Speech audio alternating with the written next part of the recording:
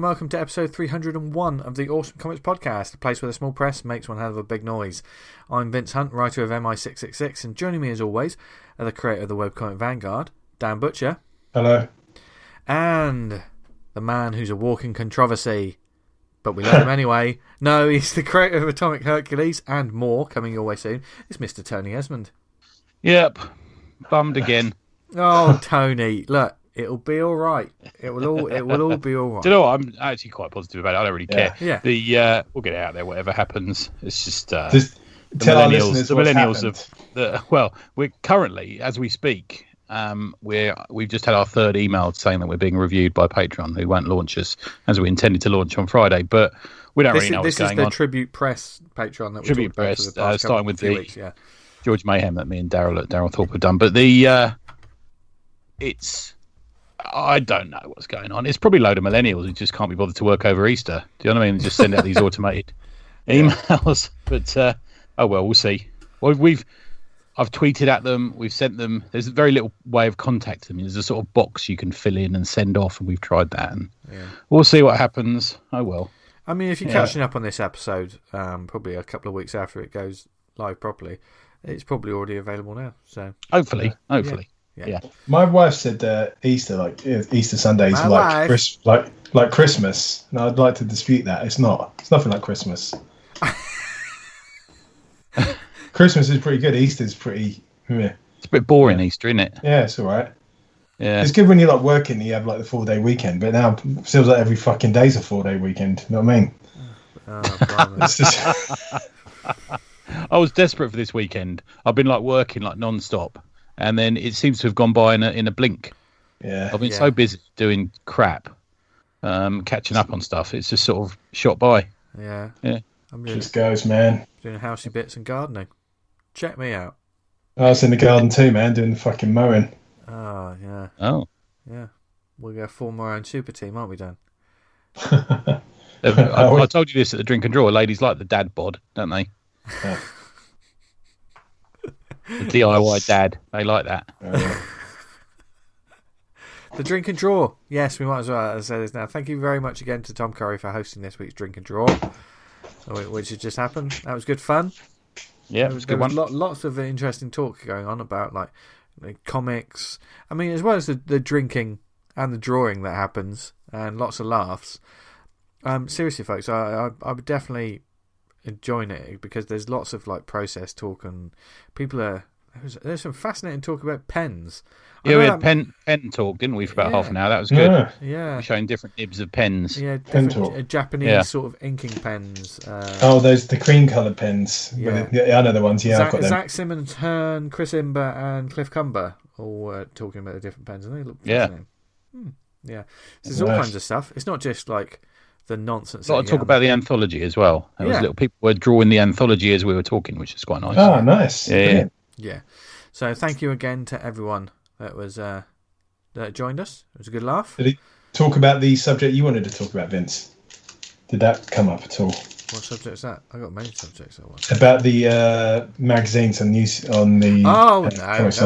No one mentioned this, and I think it's because you couldn't make it, Dan. But.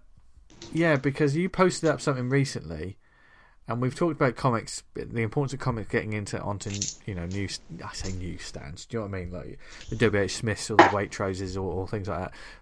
Those sort of magazine shelves, because that's probably where a lot of kids, the parents are going to pick up a comic for their kids, and we complain about like most of it is all just tat now, isn't it, Dan? Yeah, if you can call it a comic, they're not comics. It's just like a lightweight 15-page printed booklet with.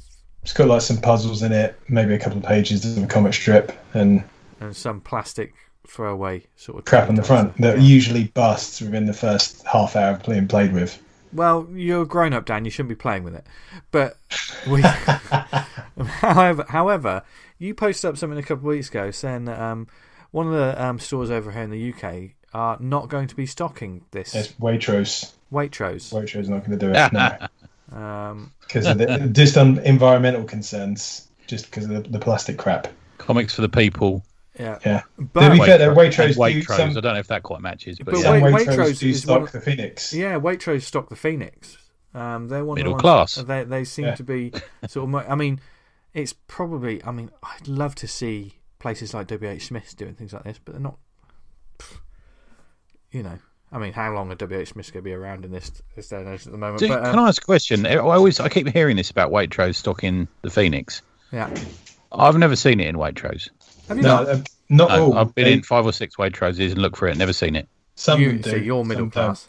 I am. There was one I went into where I used to live, and they didn't. But I can remember being in one recently. I say recently, before the lockdown, and said, "Oh, we got the Phoenix." I went, "Yes, there." And Right. there it was. Where was it? Because they have a little newspaper section and magazines and stuff, and I didn't see it then. I didn't see it by the tills. They there was it was a Waitrose with like quite a decent magazine selection. It had like what was that comic one they did, and then they knocked it on the head. It had like the Independence bit in it. I can't recall the fucking title, but it was next to that, and I was like, "Oh, okay." You know, it was like £5-10 for the fucking magazine. It was really, and they really normally expensive. sometimes you have like some omnibus sort of Marvel reprint sort of stuff, don't they? Yeah, those sort of Marvel comics. I mean, I live in a fairly middle class area, and where my office is very middle class, and there's not it's not in there, and that's quite a big Waitrose. Okay. Well, yeah, we'll get in touch with the Phoenix and I know. Ask them. I mean, to be honest, if you want the Phoenix, you should subscribe to them anyway, because you get sent them. to I mean, I'm not. I just looked out of curiosity for the pod. It's not my speed, but I was thinking, I'll have a look because I keep hearing about it. But no. Yeah. Okay, but then again, you don't see 2000 AD in all the WH Smiths either. Yeah.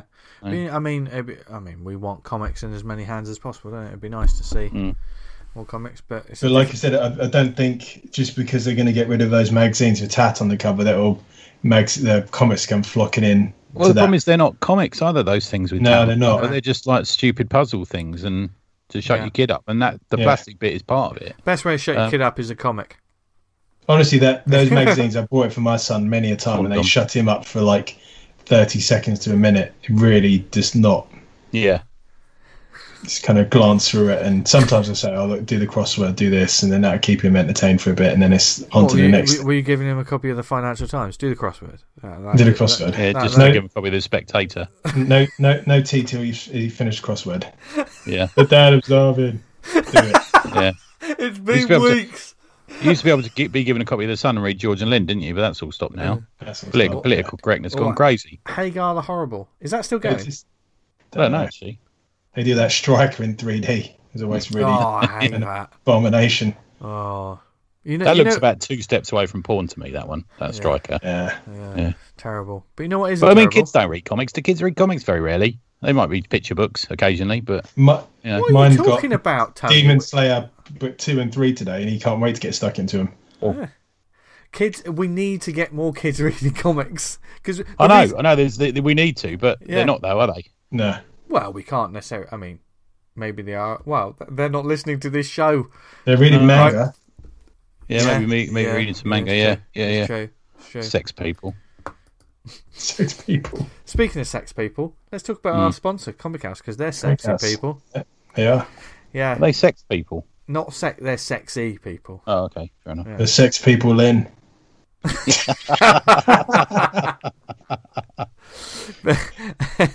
Anyway, Comic House are our sponsor. They're an indie comic marketplace that loves small press and indie comics from the UK and around the world, and we love them. If you go on comichouse.com, there's a huge selection of titles on their database. If you self-publish yourself, you can list your book on there, and it's another avenue to start selling your work straight away. They've got a feature section on their site, and always sort of refresh that. They've also got their own app, which is brilliant. It's basically like Netflix for comics, subscription service, only £3 a month, and you get access to an enormous library of digital indie comics. And £3 a month is less than your average bigger title now every week. But yeah, the library's been added to all the time. What's on there at the moment, Dan?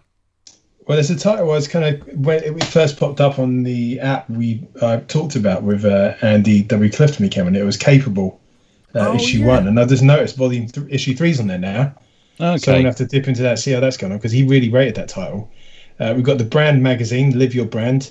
I've got a 5-page comic in there. What have you got in there? There's a comic called The Maze, in there. Oh, So check that one out. yeah. That was done a little while ago. We've got Spare Keys for Strange Doors issue 3, Spare Keys for Strange Doors issue 4, Zero Medal issue 1, and Zero Medal issue 2, and new on the app, Snake Claws Volume 1 issue 6, Wrath of the Oh, Lizard 6 is up, is it? Oh, good. Yeah, Yeah, by yeah. Edison Neo. And, That's the end of the first volume. He's talking about trading it now, isn't he? Yeah. I see. fantastic. Yeah. Well worth checking that. That's all 6 issues are on Comic House. Yep. So go Give it check them out because that's a brilliant series.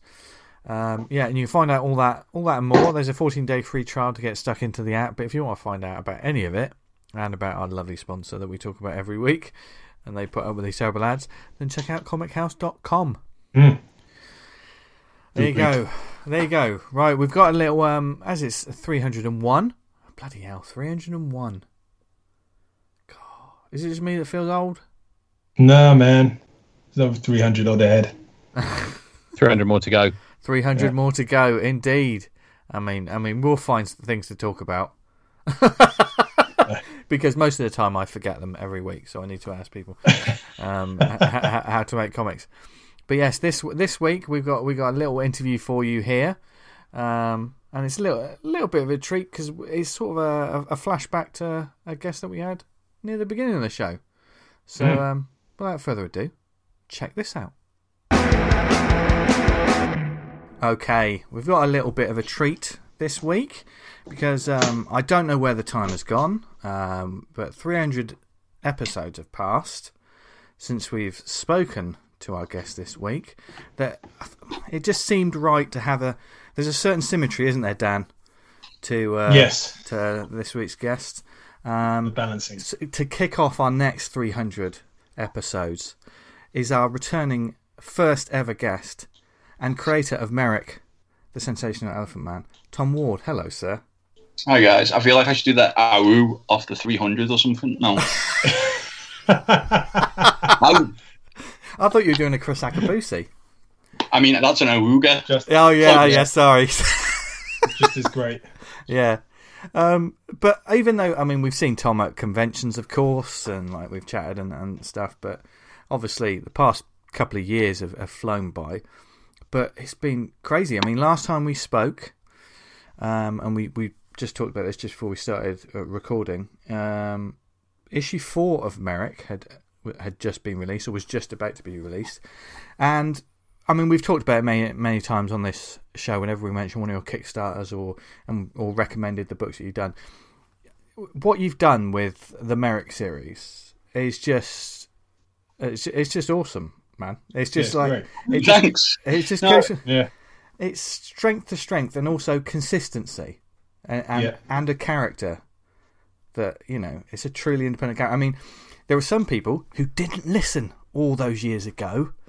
For those who don't, let's have the quick setup before we get stuck into the meat of this roast. Well, actually, it's not a roast, but what is Merrick? So it's like a fictional retelling of the story of Joseph Merrick, the Elephant Man. So essentially the first kind of volume is fairly historically based. The people, places, years, the events are all kind of factual. Joseph Merrick was betrayed by his new manager, who stole all his life savings and kind of abandoned him in Europe, and then he made his way back to London and met up with a doctor who he'd had previous dealings with, and kind of in real life he just kind of lived his days out in the hospital, and in the comic it turns into like a pulp revenge story. Since then it kind of that's kind of the premise and the setup, and then we've used that to kind of go a bit off the rails, and it becomes a bit more outlandish and a bit more kind of outrageous. But yeah, the core of it is kind of a historical pulp series with kind of superhero elements, I'd say. Yeah, there's a definite pulp angle, isn't there, Dan, to it? Yeah, definitely. They people make that comparison of the BPRD and all that stuff, which I don't. It's fair in some ways, but not in another. I don't think it does it justice. The series. The American Crow, sensational Dr. Crow, are such a great crossover for either. If you're a reader of either character and you go into that, you can get the flavour of the other one. And after reading that one, I was like, oh, I want to find out more about the Dr. Crow character. Yeah, I think that was fun because that was like we kind of went into it with that as the goal. Do you know what I mean? It was like me and Corey had these similar books, and it was like he asked if we wanted to do a crossover series, and it was like, well, this is like a brilliant idea to have something separate from both the series that was kind of a taster of both. That at different levels you could take in and appreciate if you were a fan of one series or a fan of the other series, or even if it was just the first comic of either that you read. But the idea was to kind of use it as like a feeder. His fans would check out our book and our fans would check out his book, but while having it as, you know, an enjoyable comic in its own right. Plus, I guess, also canon. The actual crossover is canon to what happens, is it? It is in Merrick. I can't speak for Corey's Dr. Crow, but I think it probably would be. What are those? What's that like then? Because I think a lot of creators who have got characters, they discuss with each other about like having crossovers or what if our characters meet or whatever. But it's a very different thing when you go ahead and do it. Plus, to make it part of your world and to make those elements, any moment has repercussions, doesn't it? So how did you go about figuring out like where it was in the timeline, where how it would influence things going forward? Was it just issue 4 has happened, then there's this crossover, and then there's issue 5? That kind of example. Do you know what I mean? Well, it slots in between 6 and 7, so we were kind of like in a bit of a natural lull because we just finished the story arc, and Dr. Crow had just finished its first kind of volume run. I don't think Corey had any other plans moving forward on that as of yet. So it was just a case of kind of we worked around the idea of like, everyone loves a good crossover issue. Like, I don't think they're probably quite as prevalent now as they were back in the day, but you had like Marvel team ups, like that was a whole series because I don't know, I was always just a fan of that kind of thing. And that's why we tried to play with all the kind of crossover tropes in the issue. There's like the same things that's always got to happen, isn't it? The two characters have got to be doing their own thing, and then they've got to have like a misunderstanding. They have a fight. Move forward. And like, it does sound cheesy and kind of like doing it by almost like a plan. But I think that is kind of part of the fun of it, and playing with those kind of tropes. Interestingly, we each wrote kind of the setup stories ourselves for our own characters, and then after that we took turns writing every other page. Different way of doing things, and then I would go through and write the kind of Merrick vocab. He would do the Dr. Crow characters, and then we'd go through some like editing process and kind of tighten things up, bounce some ideas backwards and forwards. But it was a completely different way to do things, and to be honest, just like really fun to make. Rather than it being just like writing another comic, it was something completely. It was like a game, basically. Nice. So one of the things I found when I was kind of like doing the early Vanguard stuff is I'd write someone else's character in, and then I realised I've got to be careful not giving them such a big part of the story, as in like this really affects the story going forward, because I might fall foul of that creator in the future, or he just might not stop making it, and then I'm making references to a character that's no longer around or stuff like that. So was you aware of that doing that one? Like you didn't want to kind of leak me? We definitely kind of wanted to keep it balanced, because it's not a Merrick comic, it's not a Dr. Crow comic. It is outside, like it's not outside of current continuity, but title wise it is its own title. So we did have all the pages in a spreadsheet and kind of try to count how many pages Merrick was kind of featuring prominently on, how many pages Dr. Crow was featuring prominently on. All the characters' input had to be as important as the others, just so it was nice balance, basically. Because, like you say, you don't want to just kind of steamroll one or steamroll the other. You want it to have a nice kind of fresh feel to it. And like, for example, in the Merrick series, we don't use like kind of captions where it's kind of like an internal monologue or anything like that. But we do on this, which was quite fun. Or just different to what our normal series would be. So if you were just reading it in the context of reading through Merrick, you'd be like, oh, caption boxes have turned it up out of the blue, and then they kind of go away again. So it is definitely its own thing. I reckon if you're sort of a comic reader, you just kind of flow into that and just, this is what this is. And then, because I read Merrick and I didn't even really clock that. that the capture bosses come in. But, I really like it. there. We got the little crow on the Oh yeah, Merrick boxes and a little elephant on the Merrick ones. I really like little touches like that. that's a nice little touch. But Crow has also made it, and it's quite a nice segue actually, to the cover of Volume 2 of the collection. And as we speak, this very day, I had an email saying that the campaign was successful, and you've taken my money from me. Sorry. No, but do you know what? That's the way it works. Yeah, that's the way it works. And also, when you pledge to a campaign, make sure you pledge to one that's going to give you exactly what you want. And Tom, you are a bit of a, you know what you're doing with Kickstarter now, don't you? It feels like it. You know what? This was our 8th Merrick one, I think. 8th? Yeah. So we've been around. We've kind of done a few. We're not really reinventing the wheel, so to speak, with anything. We're not kind of throwing like crazy new rewards or anything. We're literally just kind of paring it down, keeping it simple. Yeah. Make a comic, print the comic, and get it out. This is kind of a new one for us that the content was already finished, so that is really easy. We've had everything ready since halfway through the campaign. Luke's put the print files together in the digital files. They've gone off to the printer already. So it really should be a case of kind of more like, traditional kind of ordering a series of comics down your comic shop, where you put the order in the month before, and the next month it comes in. So it should be a really fast, simple one, which is good. Is it going to smell as good as your usual books? I hope so. I've spoken many times about the sensational smell of the Merrick books, which makes me sound like a right weirdo. But Tom you've spoken to many people about this, haven't you? Like, the print quality you get's really good. Get mentioned, yeah.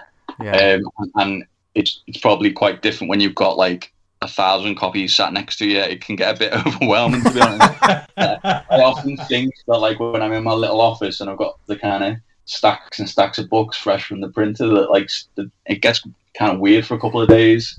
So basically, the marijuana that was ground up and put into the ink may have been a bit overkill. Is that what you're saying? Yeah, we've got some. If you've got enough copies, there are mild psychedelic properties, I reckon.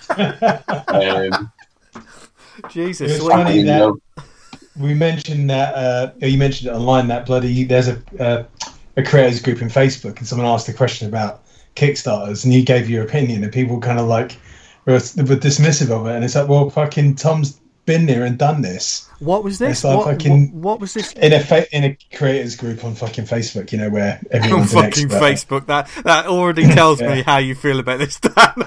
Well, yeah, it's painful, innit? Like, generally, like, I mean, it's nice. We've all kind of been doing this for a while now. Like, I've been doing this since 2014. I think you guys have been doing it a little bit longer. And you start off enthusiastic, and you like comics and stuff. Yeah. And then you kind of just think, I'm just gonna keep my head down, just keep doing what I'm doing. Yeah. Every now and now and again, you'll see something, and you'll think, you know what? I'll help someone out. I'll give them a bit of advice. So someone will be like, oh, want to do my first Kickstarter, never done a comic before, never done a Kickstarter before. And you go, okay, I've done a few, doing it for a few years. Here's some things I've learned along the way. And then you'll take your time out and do it, and then someone will just reply and say, no, you're wrong. And it's like, okay, cool. See you later. Okay. Enjoy not making a comic or running a Kickstarter, whatever. Here's the old no good deed goes unpunished. Lesson learned. Don't ever fucking bother. Facebook group. Yeah. I do the same, and then I forget about that incident, and then do it again, and then get the same fucking thing happen. Just you get it at cons as well, though, don't you? Yeah. Someone will come up to you and be like, oh, I really want to do this. How do you go about doing it? And you're like, well, here's how I did it. And they go, nah, I don't think that's right. And it's like, okay. Yeah. Okay. Yeah, the thing is, spend 10 minutes explaining, and they say, it's not for me, that. So thanks. Yeah, there's no right or wrong way, as long as you're making comics. Do you know what I mean? Yeah, I mean, people can say something when they've made stuff. There's a lot of people that talk a good game, but They haven't printed anything. They haven't been through the Kickstarter campaign. They haven't done a Patreon. They haven't done all of these kind of things. But it's the backseat driver mentality of like social media and things, isn't it? Yeah, it's just makes. Well, it's like that. Yeah. I pointed that one, like there's another Facebook creators group for comics, and they were saying how their comic got all these reviews on IGN and this, and they were outselling everything. And I was like, I've never fucking heard of this, and I'm not saying I'm like know everything that's going on in the small comics world, but like if this was such a smash as you're saying, why have I not heard of it? And so I said, oh, where's the review for this? And he went, oh, let me DM you. And I got the message from him, and he said, oh, it was on there, but they pulled the review like in January. And I was like, yeah, all right. And then I went on their site, and all their comics are sold out, and like you can't get them. And I was like, okay, like there's an element of like fake it till you make it, isn't there? And there's some people who have like that big salesman vibe, and it's just wild because we live in an internet age right now, and it's like, okay, cool, let me just put that into Google. Yeah, you're not telling the truth. Not telling the truth. Yeah. But if you get onto like the right site, or sometimes you schmooze the right people to get a headline on a website, it can make things, because sometimes it's like any sort of online journalism or whatever. Sometimes people will see a headline and think that's what it is. But you've done like your time in the trenches, Tom, of building up your readership and fans of the title, and it goes a long way, doesn't it? You can't just suddenly, oh, here's a comic, everyone fucking back it, and away we go. You kind of need a bit. It's got to be baby steps at the start to kind of get where you are today. I think that's what puts loads of people off. I think because people like, I want to do the first issue of this comic. I know they expect it to kind of go through the roof and be a smash hit and an overnight success, and straight away can pay page rates for everyone at Marvel rates and stuff, and it's just not the kind of reality of it. And when you say, oh, you might need to put some of your own money forward and build up, and then once you kind of get a few issues, you can do your trade paperback, and then once you've done the trade paperback, you can kind of make a lot more money on that because your printing kind of evens out a bit more, and people don't want to hear it. No. But like, ours, until we did our first paperback, like you couldn't break even at a convention. You couldn't pay table costs, cover like travel or hotel or something like that. So like the fact that we've got so many issues now really means that every Kickstarter, like we're not just selling volume 2 on this new one, we're selling volume 1 as well. So we're moving like a lot of back stock, so you've got more behind you. So although we didn't break even earlier on, like we've started to kind of break even on the later issues because more people have checked it out, more people have told their friends, bit like word of mouth. And I think as well, just the longer a series is, like people kind of take it more seriously. Like it's really hard to make like an issue of a comic, but like once you start making like a whole bunch, people must be like, there's more to this. It's not just kind of a flash in a pan, like one thing. I'm going to get to the end of the story. I think a lot of people worried that they just have one issue, a cliffhanger, and never find out what happens. And I think that's a turn off for quite a few people. Yeah, big time. I mean, what you've done with this series is as far as I'm concerned, a massive achievement in the small press and in indie sort of world. To just keep ploughing on, and obviously we're here about learning as well. So we're going to mine you for information. And don't worry, we won't tell you that you're wrong. I mean, the thing is, I always kind of phrase things. I don't phrase it as this is the way to do it. Yeah. I'll phrase it as in this is the way I've done it, and I think this works. And this is what I did the first time that I didn't think was good, and why I didn't think it was good, and how I think I've improved it. Yeah. So it is all. I always do speak. I try to speak anyway from my own kind of personal experience and my own personal thoughts. I'm sure there's probably better ways, or certainly different ways to do it. I mean, everyone's got their own way of working, haven't they? Exactly. And I mean, this is just what works for us. Yeah. So rather than the Kickstarter, let's push the Kickstarter, because obviously you're just making bank and you're paying for your yacht and everything with that. So you're a golden Kickstarter boy.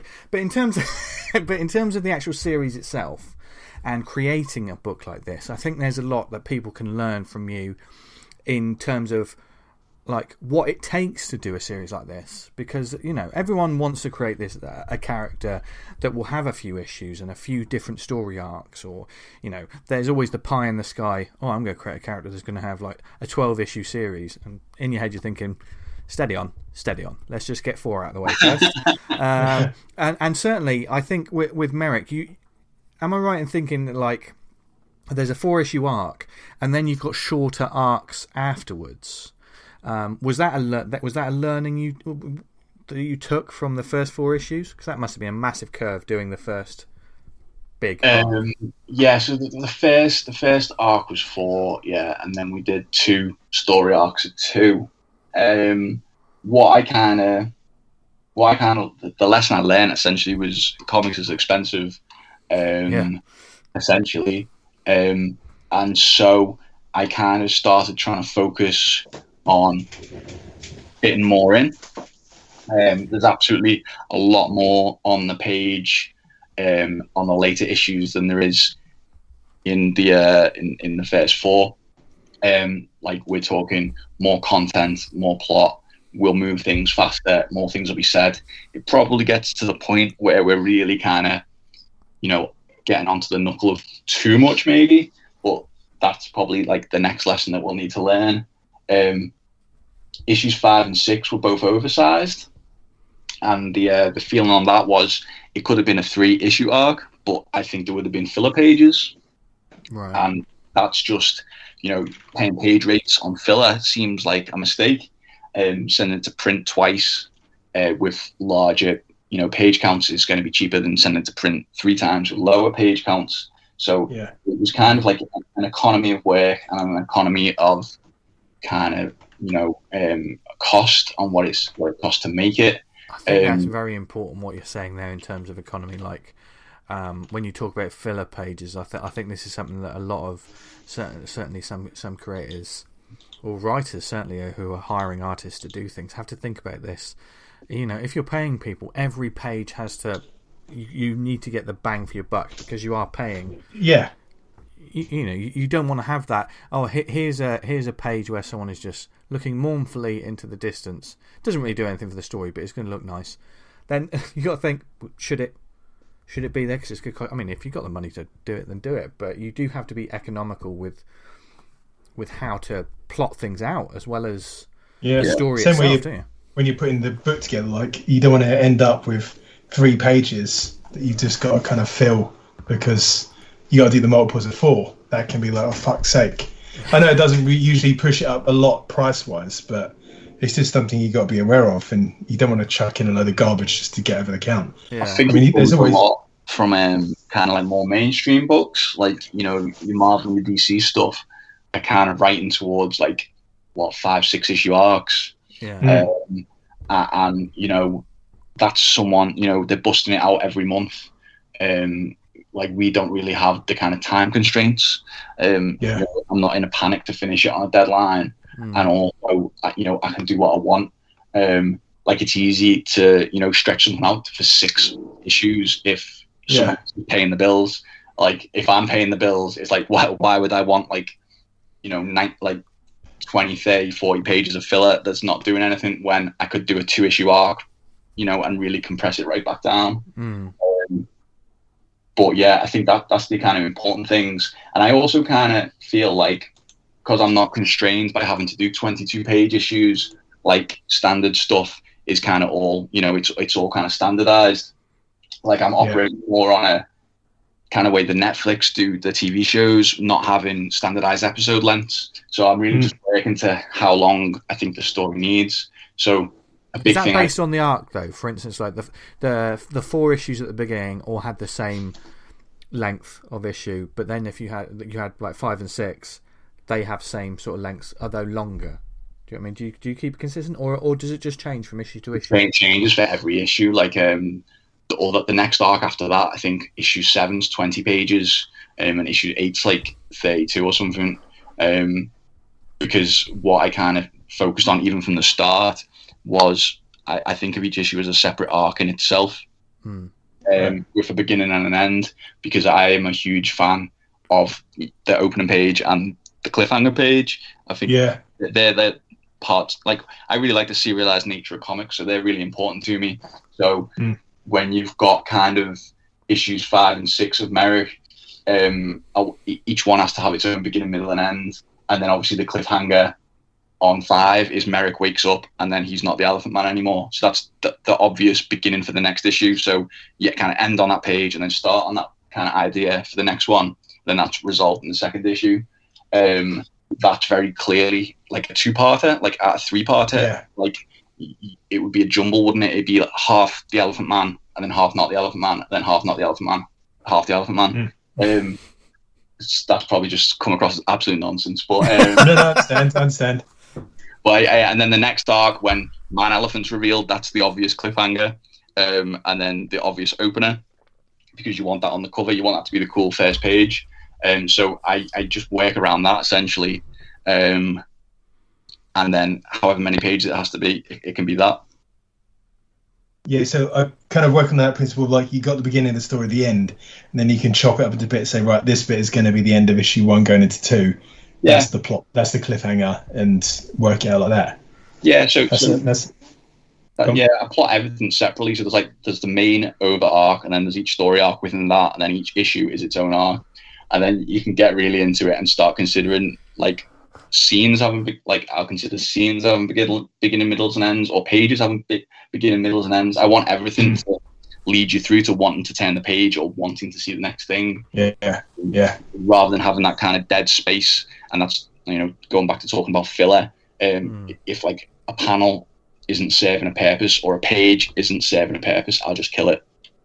Yeah, I think that's a kind of a skill that it comes with kind of experience, the constant refinement of what you're doing. If you can sort of get all you want to say into the 21 pages as opposed to taking 30, that's the skill you want. There's a lot of comics I read when I feel like all this can be cut down. It doesn't need this page or this panel. Cut it down and get it faster and sharper and like gets to where it wants to be. Because everything needs to be printed in 4 pages as well. Like if you add 1 page, you can't just add 1 page. You've got to add 4 pages. So if you need to add that 1 page, but then you've got nothing to say for the next 3, then sorry, you've got to kill one of your other pages to make the 1 page fit. Or come up with something to kind of make the extra 3 pages worth it. It really is just being really brutal about what makes it in. I think it can sometimes be, so how many times have we read an issue 1 of something, and by the end of the issue, just think, well, that was a pretty looking book, but what happened? And it feels like something's about to happen, but I've just wasted 20 pages of. I think a lot of first issues you'll read, and the hook that comes in at the end of the first issue, it's like, okay, cool, that should have been in the first 8 pages, that should have been in the first 6 pages. If you've only got like 1 beat in your first issue, like you've just wasted so many pages. You want to have at least, a handful of hooks, a handful of kind of beats, so people feel like they've got some content. That's kind of what we're working on. You understand the premise. I mean, like with Merrick, the first issue is free for download on the website. I think that's a great idea. Yeah, I'm really surprised. Kind of, more people don't do that, especially big publishers. Why wouldn't you want to get people to check it out? Because ultimately, you're not trying to sell like 1 issue, are you? You're trying to sell a series. Yeah. I think that's why Image do their trades, like the first trade's relatively cheap. So absolutely, you get people hooked in, and then like they're in the concept. TKO do it, don't they? They're like, there's a 4-issue series you can buy now, but here's the first issue. See if you like it. If you do, they're all available now. It's that kind of thing. I think it's a good way to go. If you can do it, of course. Yeah, because there's times when I've like been interested in getting a comic and read the first issue and think, this ain't for me. Yeah, it's not rubbish. It's just not for me. Yeah, and if you can kind of get that out of the way by reading 4 titles and think, I love these 2, and they've kind of got you as a reader, as it were. Yeah. What are some of the storytelling lessons you've learned from issue 1 to where you are now, Tom? Cool. Storytelling lessons. Kind of what we've been doing is we kind of jump around genres a lot. I think the advantage of being such an kind of ongoing kind of book the way we are is that we've set up kind of the premise, we set up the characters and the scenario, and then we kind of using that to make the different kinds of books that we want to do. So, you know, we've got like the ghost stories and kind of the horror elements. Then we've got like some big monsters. Like the first volume is just more like a straight up kind of pulp revenge kind of story. So we kind of, I don't know what the lessons are. Other than compression, I've just learned to compress things down. I think we have some kind of heavy emotional beats as well. When people kind of talk about, you know, the BPRD Hellboy kind of comparisons, I think our series is a lot more character based. Like, it's a lot more depressing. We always kind of have that kind of heavy, kind of sad feeling. You know, in Hellboy, for example, like the world doesn't really affect Hellboy. Like, Hellboy's a great book, but he's a character. No one seems to be bothered that he looks like the way he does. He just goes on adventures, and it's just like loads of fun. Whereas ours, like, Merrick's just like, my life's shit, I hate it. And I'm going on some adventures. Let's get back to being miserable by the end of the book. So, I mean, with that in mind, I mean, you've got to tap into quite a vein of misery for someone like Merrick. I mean, he's a tragic character anyway. You know, he was a tragic person in real life anyway, isn't it? So, you know, I mean, you've obviously hyper-realised his life, but, I mean, have you found yourself, because you must have done, you know, you've done so much research on Joseph Merrick before the series even began. Did you find yourself, like, emotionally affected by, because it's such a tragic story of that person in real life, isn't it? Yeah, absolutely. It's like the kind of real story is just, it's so sad and so depressing that it's kind of nice to you know, kind of put a twist on it. And I think people have commented that they do find it quite uplifting and like transformational in that way. But obviously, like, it's important to, although it is like a, you know, a crazy kind of almost comic book superhero kind of comic, it's important to kind of keep it respectful, isn't it? Yeah. Real guy. Like, sometimes I do think, like, is this exploitative or whatever? Like, is it a bit? But I think we've handled it well. I think, like, who wouldn't want a cool comic book about them? Yeah. Ultimately. Yeah. I know, like, you know, in real life, he liked to, you know, dress up in a suit, and he got, like, you know, shaving kits and gentleman's kind of accessories, and he liked, you know, reading books and pretending and stuff like that. So I kind of hope he'd dig it, really.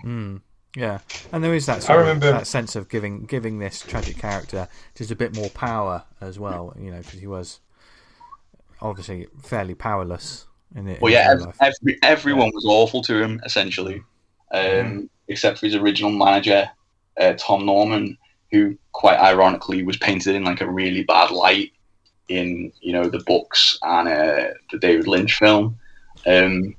So yeah, it's nice to kind of have people thinking more positively, possibly. Don't they, to bring it down to our level, don't they mention one of the only areas unaffected by was his penis? That's what they say. Yeah. We've not gone into that. No. That's going to be the next volume. Yeah. The adult pin-up. Yeah. All the popular Kickstarters seem to do. The popular Kickstarters with the sexy, not safe for work covers. Oh, you hit the you hit the titty comics on Kickstarter, and you're just on the big time straight away, aren't you? Yeah. Yeah, I constant in a sort of turmoil of like, do I dislike these or I just laugh with it? I don't know. It kind of, because this go past endless streams, all these like nudie pictures that they've got the artist to draw, and you think, okay. But then you look at the numbers and you're like, what? Yeah. And sometimes I catch like a Kickstarter and like, you know, it seems fine and it looks cool, and you think, oh, this looks all right. Then as you scroll down, then you see the you know, the blacked out covers, you know, where you've got the strip, and you think, oh, you're one of those. Oh, with, I see. 32 different variants. Yeah. Oh God. Yeah. Well, they're like absolutely amazing story. It's just brilliant. But you just swap all the characters out for like big-breasted women just so you can do all these pin-ups, and then you know what I mean? Like, I mean that's where we're just to going get the wrong. money That's in. where everyone's going Yeah. wrong. It's just like a completely different world, isn't it? It's Yeah. like it's interesting scrolling through and kind of just looking from the outside in and being like, there's guys who are just like, this is their thing, titty comics. They just Yeah. love getting 32 variants of Yeah. this girl with her tits out or in a bikini or something drawn on a cover, and you're just like, wow, they've made $100,000 and this is my life. I kind of always think, am I mercenary enough to do this, like to turn into it and do that? And You part never of me will, says, Dan. yeah, You never will. yeah. Part of me says, yeah, you fucking will. That's great. And then whenever I get down to the nitty gritty of actually thinking about doing that, I'm like, nah, I can't really do sell it. my soul to the devil like that. Maybe they're great. Maybe the stories are just absolutely banging. Yeah. Yeah, they could be. Yeah, we should never judge a book by its cover, by its variant, by its 32 variant covers. But, to be fair, I have judged a lot of comic books on their covers and totally. interiors, and then read them and thought, fucking hell. Yeah. We do. The amount of times that I've looked at a cover on Comixology, thought that's fucking great. Looked at the thumbnails, no, I can't. But like, yeah, I've seen like when a Kickstarter's done really well, and then like I've read it and thought that was fucking pap, and then like the second one's done even bigger numbers. Yeah, I was like, did they not all read the fucking first book? Because there's nothing to this. yeah, I know. I come for the great art. I'll stay for the great writing. Yeah. Which retail cover have you got, Dan? Anyway, All. But however, no one's going to have that problem of looking at a cover and then looking inside with America thinking, oh no, this was completely different. Because we talk about the consistency in the story and stuff. What blackmail documents do you have to keep Luke Parker absolutely smashing this book out? You know.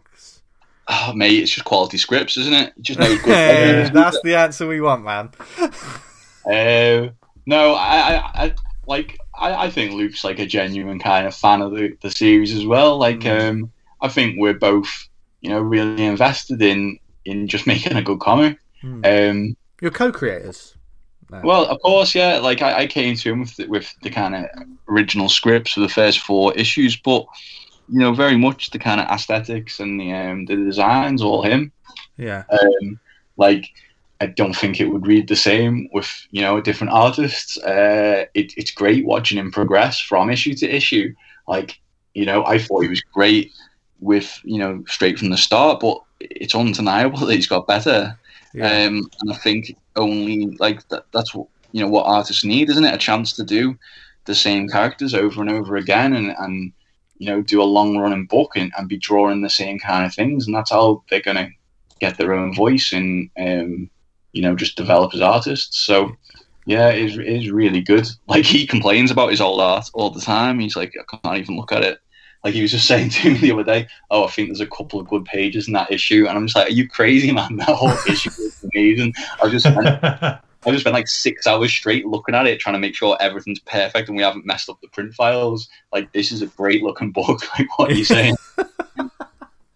Is it all like original inks with Luke's work? Is it? Or does Yeah. it do digital? So he's changed his kind of process, I believe, from the start. Like, he did kind of just do classic pencil on Bristol board and then ink it and scan it. And then I think he moved on to blue pencil lines and traditional inks, and then scanning it in. But now he's I think he's doing the layouts first on his computer, I think, and then he's printing the layouts directly onto the board, and then he's kind of just building it up from there. Oh wow! So yeah, I think he's constantly kind of learning as well, and trying to push himself basically. I think it definitely shows. I mean, we're having that sort of the signature style, because I think anyone who knows America has bought the series. Immediately, we can see the visual style in our head. We know what the flavour of this book is. We know the voice that it has. But having that consistency as well, that must, I would say, take the pressure off you in terms of... Messing. It's the opposite. Really? Yeah. Like, how long can you be on a good run before... Isn't it? It's like you're rolling 5s and 6s for 13 times on the trot. Like, any minute you're going to roll a 1, aren't you? Like, I can't deal with it. But does it free you up to, like, knowing that Luke, you know, you've got such confidence in what he can do, that the ideas you have for upcoming arcs, or you just now you think, oh, I'd love to see him draw this. Yeah, absolutely. Like, I've just finished the next arc scripts, so that's a 4-parter. Oh wow! So you're going back to a sort of slightly longer. It's going to be longer, and to be honest with you, I think frankly it's quite insane, and like I am worried that I've lost my mind. Like, I sent it over to Luke, and I was like, "I've done this. Does it make any sense? Or is it just like the ravings of a madman?" So it's quite wild. Has he replied yet? He thinks it's good. But like, it's hard to know, isn't it? Like, that's the big thing. Even whenever you make anything, like, I'm super hypercritical about everything. I'm sure anyone who's read my Twitter or anything like that is probably aware of that. But I apply that kind of hypercriticalness to my own stuff. And I think that is, you know, why we've made quite a good book, because I will just keep working on it until I think it isn't shit. Yeah. And, you know, you're still kind of putting yourself out there on the chopping block, aren't you? Like, you could be convinced that it's great. You could be convinced about anything. But then, you know, other people don't see the world the same as you do. So anything can happen in between it being finished and other people kind of consuming it. But ultimately, we're kind of, like, I just do it for myself. It just means if no one likes it, we won't be able to kind of fund anymore. So it's kind of like, it's always a weird one when you finish something. Even the paperback now, getting it to new readers, it's just like, oh, new people are reading this. What are they going to think? I don't know. Yeah. Oh, they'll love it, man. Come on. Yeah. Come on. It's a good comic, but, you know, still, you're in that transitionary period in between someone kind of picking something up and reading it. Yeah, it's true. I mean, there was that thing earlier in the week about people talking about not saying bad things about creators' work, and it's like, well, if you're putting stuff out there, people can slag off my book if they don't like it. What the effect it has on you is determined by yourself. Do you know what I mean? Yeah, like, if you don't want to hear what people think about something, don't go looking for it. Like, yeah, don't be on Twitter being like, don't say mean things about my stuff. I only want people to say great things about my stuff, and tag me in it when you say great things about my stuff. It's like, okay, cool. Yeah, fine. Not worth worrying about, is it? Yeah, like, that's the way you want to live your life. All you have to do is just be kind of confident in that you've done your best and you're happy with it, really. Yeah. Yeah. And that's what I'm trying to do. And I think what sort of undoes all of that, you know, the online waffle and the nonsense and the hot air, is those moments at, and God, how we miss them, the convention circuit. When you have people coming back up to your table to get the other issues, or like, you know, people will genuinely, sometimes if it's a 2-day convention, they'll pick up the first book, they'll go away, and then they'll pop back the next day and go, oh, I have to get the rest of this because I read it last night and really loved it. I mean, you must have had some great moments like that, Tom. I think like, when you say that, one just comes straight to mind to me. I did a convention, and it was like towards the end, and this kid, he must have been like, I don't know, early teenager, whatever. He came over and he's looking through it, and he's proper looking through the books, and, you know, proper kind of trying to take it in, and you can see like the cogs in his brain working. And like, I don't rush him or give him the hard sell. He's just there looking through it. And then, like, he just looks straight at you and he goes, "Is this any good?" And you're just like, "Is this any good?" It's like, well, you put me in a hard position here because I made it and I think it's good. But if I tell you that it's good and then you get it and you go away and you're disappointed, like what am I going to feel? I made it, I'm selling it. Like, it's going to be very difficult for me to say it's not good. So I was like, I think it's pretty good. And he's like, okay. And he goes away. And he comes back and he gets it. And he's like, we're going to take a chance. And I was like, okay, cool, thank you. And he buys the first paperback. and he goes off. And then I did another event a few months later. And this same kid came back, and he comes over to the table, and I was like, "You were that kid who asked me if it was any good, weren't you?" And he was like, "Yeah." And I was like, "Well, what did you think? Was it any good?" And he was like, "Yeah, it was really good. Like, I want to buy the rest." Oh. Like, that's good. That's brilliant. That was cool. But yeah, it's one of them, isn't it? Like, is this any good? What do you say? Yeah. What do you say? It's best comic ever. A lot of people would be just, it's fucking brilliant. Buy it. Yeah. I think I probably said you can download the first issue for free. Just go home, download it, see what you think. Yeah, but I mean, gotta love that kid because he took a punt on it, which is what we love. Came back. Just that sort of like, yeah. Maybe it was the drugs that you put in the paper. Maybe that wafted as he was looking through. He's like, "There's something about this. I just need more." No, but I think it's like what you were saying earlier. It's like it is quite kind of crazy to think that the series does genuinely have fans, and like that's amazing. Yeah. Like when people come up to the conventions, they said, "Oh, I've been thinking about doing like a cosplay or something," or just they'll talk about like kind of odd details in the book that you don't think people will pick up on. Something is, it's great that people want to read it and reread it, and it's not just kind of something that they kind of pick up and forget about. Yeah, the thought of that, though, isn't it? I mean, if Joseph Merrick himself could see, like cosplaying as him in a positive light, because that's what it is, because Merrick's he's a hero, isn't he? Do you know what I mean? In this series, he's, I know he's a tragic hero, but it says a lot about the character and like the world that you created, that people actively think about. I want to dress up like this. Yeah, that's got to be like a real highlight, hasn't it? Like, if he was looking at that, it beats Michael Jackson trying to buy your skeleton, doesn't it?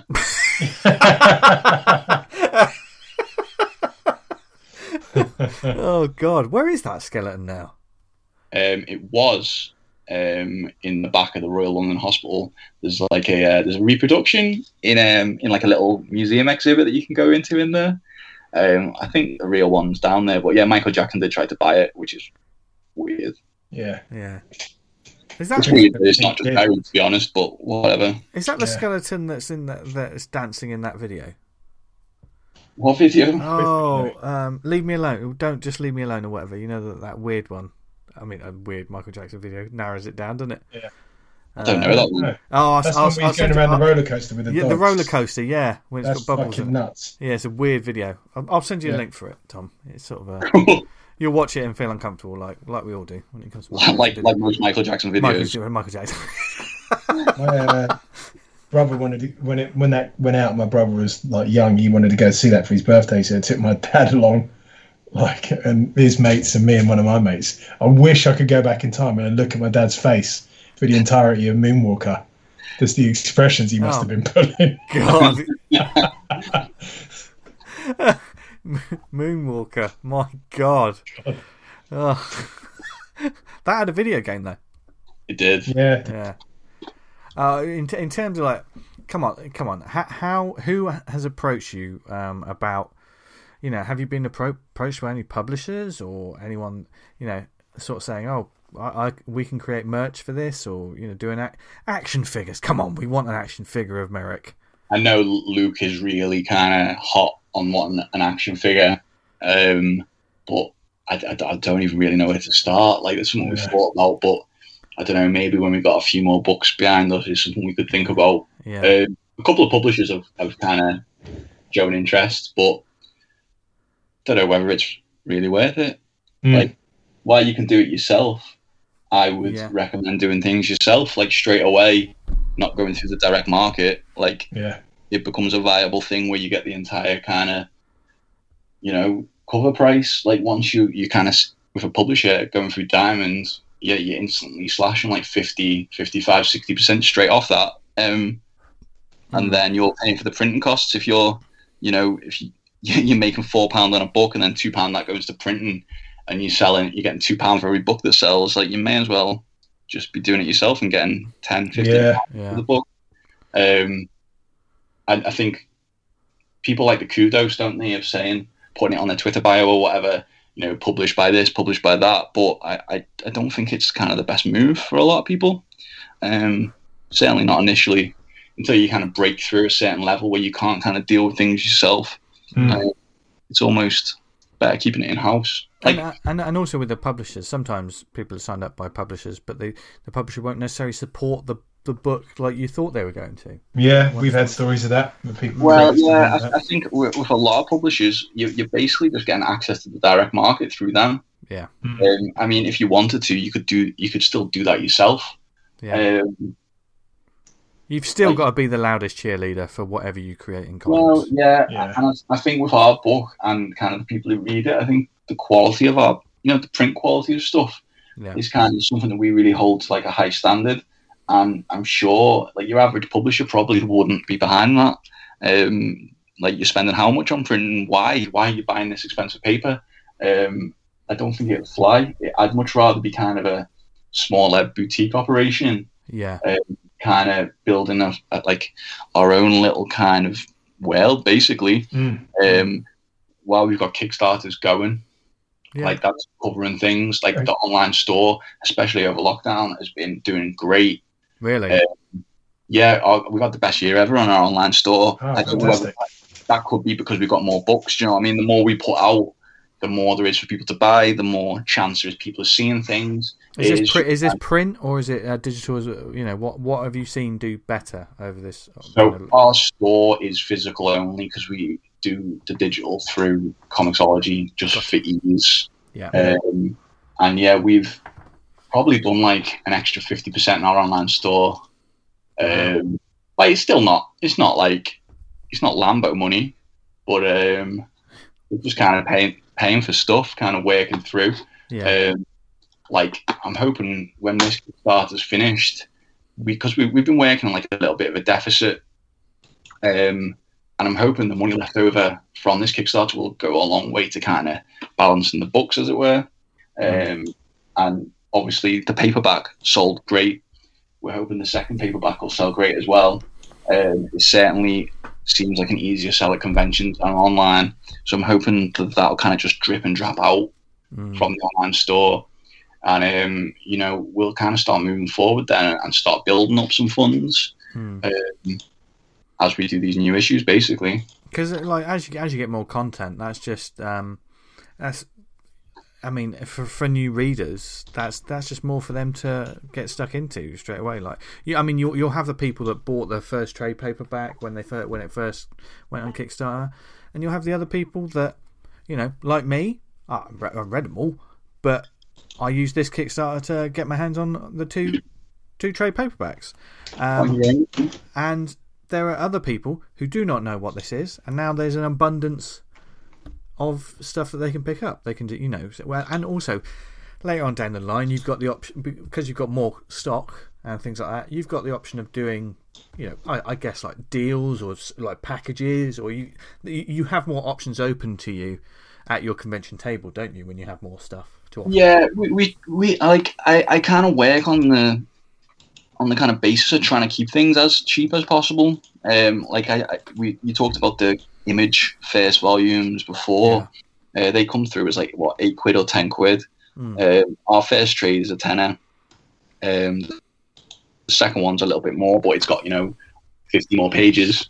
Because I don't want to have like piles and piles of books that I'm trying to sell for like £30 each. That someone buys one in a blue moon. I want them to go out as fast as possible. I want to have as few kind of barriers to entry as possible for people to read it. That's why I keep the digital files, like on the Kickstarter especially, they're like £1 each for a digital comic, which it's nice that people kind of support that level as well, because you are just getting the digital link and the digital files, but we're up to like nearly 400 pages of comics, so for £15 you're going to be entertained for quite a while. But yeah, I think it's important to get as many people able to read your book as possible, rather than focusing on a small niche market of people who are willing to pay a premium. Like when you see some crowdfunders, and it's what, £20 for a single issue. Like, just because people will pay it just seems crazy to me. You're not going to sell 10 issues at £20. No one's going to pay £200 for 10 single issues. I don't know. Maybe they will. Maybe I'm just completely disconnected from reality. But I certainly know I wouldn't. And I don't want us to be like a special case. I'd rather be priced the same as an Image book or priced the same as a Dark Horse book, because I don't think there is a difference. Does that make sense? Yeah. Yeah. Yeah, it makes sense. Yeah, makes so sense. I think a lot of people as well, when they it's gonna say negative, but I'm gonna explain it. Some people overvalue their books. Now, we all know how much work goes into a comic. There's so much hard work, and obviously people want to receive something for their time and money. But also, sometimes you need to separate that from the product itself. At the end of the day, it's a product. And we've all looked at books and just been like, sorry, you've priced me out. As nice as it looks, I can't. Absolutely. I can't spend the money on that. Yeah, will people buy that when there's like the next table over has got the same book but for £4 less? Yeah, but sometimes there may be some sort of subliminal. If you give it to them cheaper, and there may be a subliminal. Oh, I really enjoyed this. In the long run, they might spend more money with you than they would if they had just bought one issue for a stupid price. Yeah, absolutely. I want people to be buying the bundles of £10. I want people to, be in from the start and carry on the kind of the whole journey of the series with us. I don't want people to think, this was expensive. I want them to think this is like kind of reasonable. It happens every now and again. Yeah, let's kind of get involved and keep up with it. Because what's the point in spending all that time and effort if no one reads it? Exactly. But lots of people are going to be reading your books, Tom. I mean, obviously, Kickstarter was a success, but we heard it here. There's more on the way for this character. Have you been tempted to do much away from Merrick? What have you done away from this character in terms of writing and stuff? Or has it just been solely just this one character? You've lived your life with him for years. Well, I've done a few kind of shorts for a couple of anthologies and stuff. I actually got approached by a publisher earlier this year to pitch to them for the first time. So I threw a little pitch, and they were like, "Yeah, great, let's do that." So I was like, "Wow, okay, one pitch, one acceptance, pretty good ratio. Let's keep it at that." Nice. I worked with. I don't really know how much I can talk about it because, well, we'll get to that. So we got quite a tight deadline. So did quite a lot of work really fast. Everyone on the team kind of busted their ass. Yeah. We made kind of the first installment of this thing. We had some back and forward with the publisher. And then we got a message, stop everything. We've run out of money. The publisher's going under. And it was like, okay, cool. Would have been sweet. Would have been sweet if you told me this like a week and a half ago before I commissioned the soundtrack, but here we are. So apparently they're paying all their responsibilities, but the check is in the mail. So we will have to see whether that materializes or not. But as it was, doing things yourself at your own speed, the way you want to do them, seems better. Maybe I'm wrong. But that wasn't the best experience. That's interesting. So you found that you prefer that sort of the rhythm and way of working when you've got, I guess, the control is taken out of your hands. Yeah, isn't it? Yeah. Basically, I just like doing what I want to do when I want to do it, and this lets me do that. I'm working on some scripts with Johnny Cannon from the nice. Nice. Yeah, we love Johnny. Transylvania Knights and the United. Yeah. So that's kind of half written. I'm going to finish that. I think that's going to be kind of like a graphic novel release. Is that something that Johnny is going to draw himself, or is it? He's going to draw it. Yeah. Oh wow! Brilliant. Look forward to that.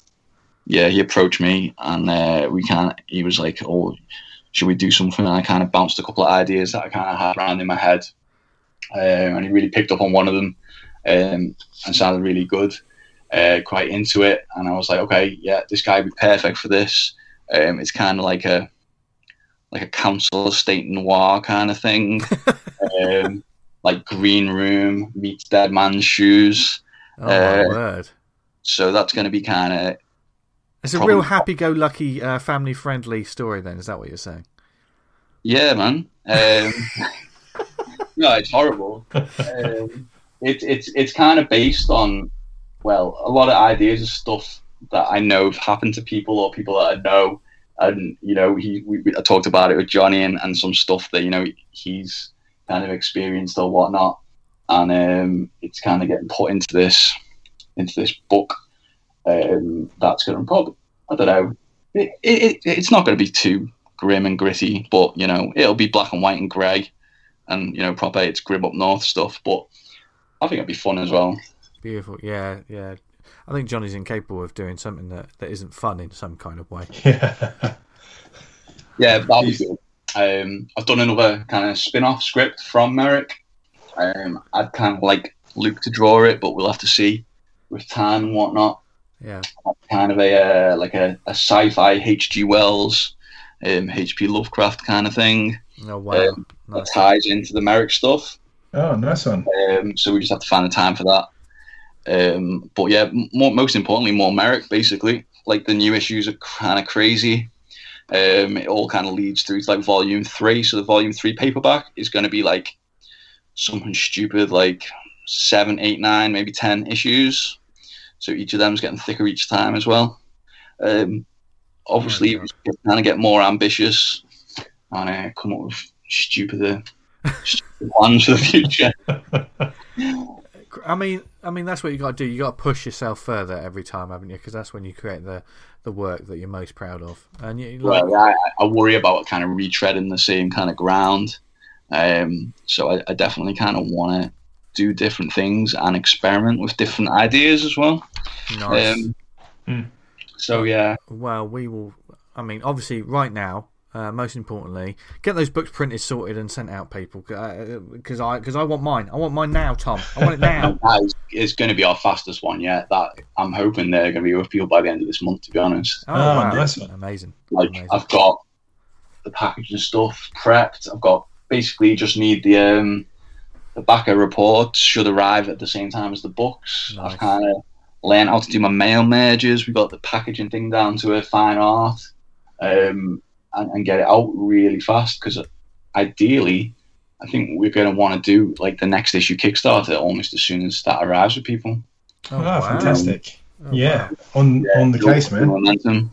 Yeah, that's awesome, man. I mean whenever people get it, it's just going to be quality as soon as it arrives in your inbox or your door or whatever, and we love it, dudes. Yeah, just keep up the awesome work. Keep up the good work. Yeah. Because we do love it, and looking forward to seeing more of it. I'm guessing in terms of like the volume 2 trade, you're gonna mail out all the Kickstarter backers before it becomes available on your shop, or is it? What I tend to do is, as soon as the Kickstarter ends, I always set up a pre-order on the online store, merrickcomic.co.uk. So that's down as pre-order now. So, if you don't like using Kickstarter, or some people's kind of cards don't work on it or whatnot, you can use our Big Cartel store and pay with PayPal. Oh, got you. And then basically what happens is I prioritise the pre-orders after the Kickstarter. Got you. So the Kickstarter stuff all goes out first, and the next priority is the pre-orders. And then once they're all out, it'll just be listed as like general release. Awesome. But again, that should be really fast.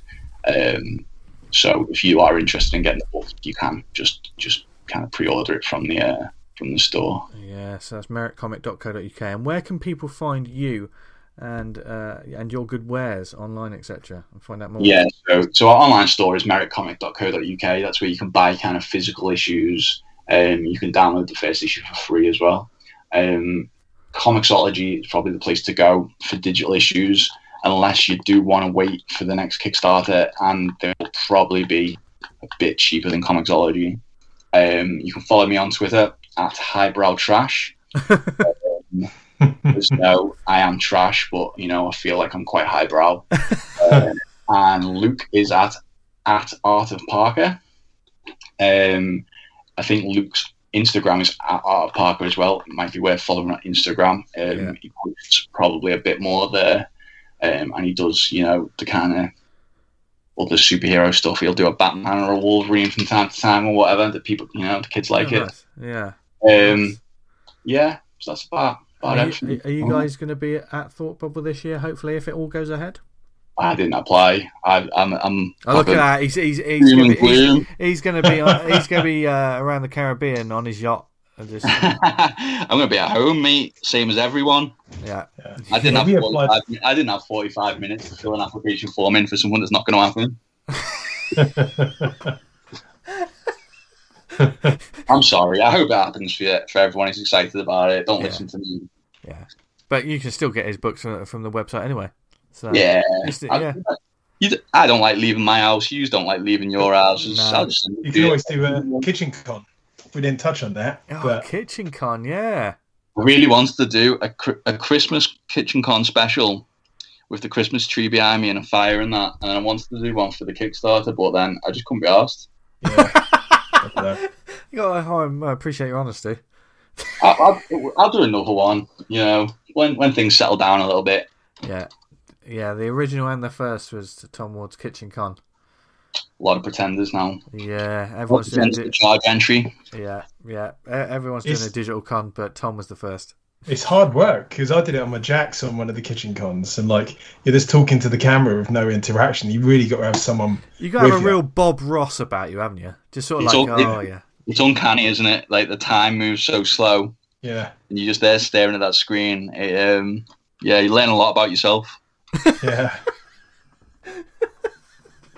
It's a real test of character. I cannot wait for the next kitchen con because I will check out every fucking table to see all these people learning about themselves now. That's what I do, after it finishes, I'd sit there all night watching everyone's thing. I think it was like nearly 15, 20 people on one of them, and it was like each of them doing an hour just watching it like a mad person on my phone. Like fucking Robin Williams from 1 Hour Photo. Jesus Christ. Just like I'm eating my tea, my phone's up, watching someone do a kitchen con. I'm washing the dishes, my phone's up, watching someone do a kitchen con. Brushing my teeth, watching a kitchen con. It's hard to get it all in. Oh dear. But yeah, thanks for joining us this week, Tom. You've been an absolute legend. See you in another 300 episodes to find out where you are. Thanks for having me. Yeah. See you in 300. Yeah. See you in the next 300. Take it easy, Tom. Take it easy, guys. Bye now. There you go, folks. A little back. I think a lot of our listeners haven't listened to some of the early shows. I certainly haven't listened to any of our early shows. I know you guys listened to episode 1 recently. I can't. Yeah, I've not really gone back to many shows and listened to them through. It's interesting because I was speaking to Eamon yesterday. He used our show as a bit of a resource for when we did our Kirby Fantastic Four episode. So he went back and listened to our Kirby episode and our Stan Lee episodes. That Kirby one was great. And then he recommended them on his show, which is quite nice. Oh, that's fantastic. Speaking of Kirby, Tony Esmond sent me and Dan an absolute banger of a song. Yeah. Oh, yeah. It's good, isn't it? Yeah. That's good. Any rap song that uses Jack Kirby's voice has got to be worth it, innit? Yeah. I mean, I'm down with mostly the grime. I do. I'm a big fan of the grime. Dubstep. Oh, God. And the dubstep, yeah. And but that was really good. I really like that song, yeah. We started a nice little feature on the Facebook page, comic-based music. Which is good. Really? Have you ever heard of the band Kirby Crackle? Oh, God, yeah. No. Yeah, they're good. They do songs like Great Lakes Avengers and all this sort of thing. It's good. Yeah, because I know them from Comic Geek Speak. They did the theme from right. Geek Speak. My son's well into them. I got him a load of signed CDs in America one year. Yeah.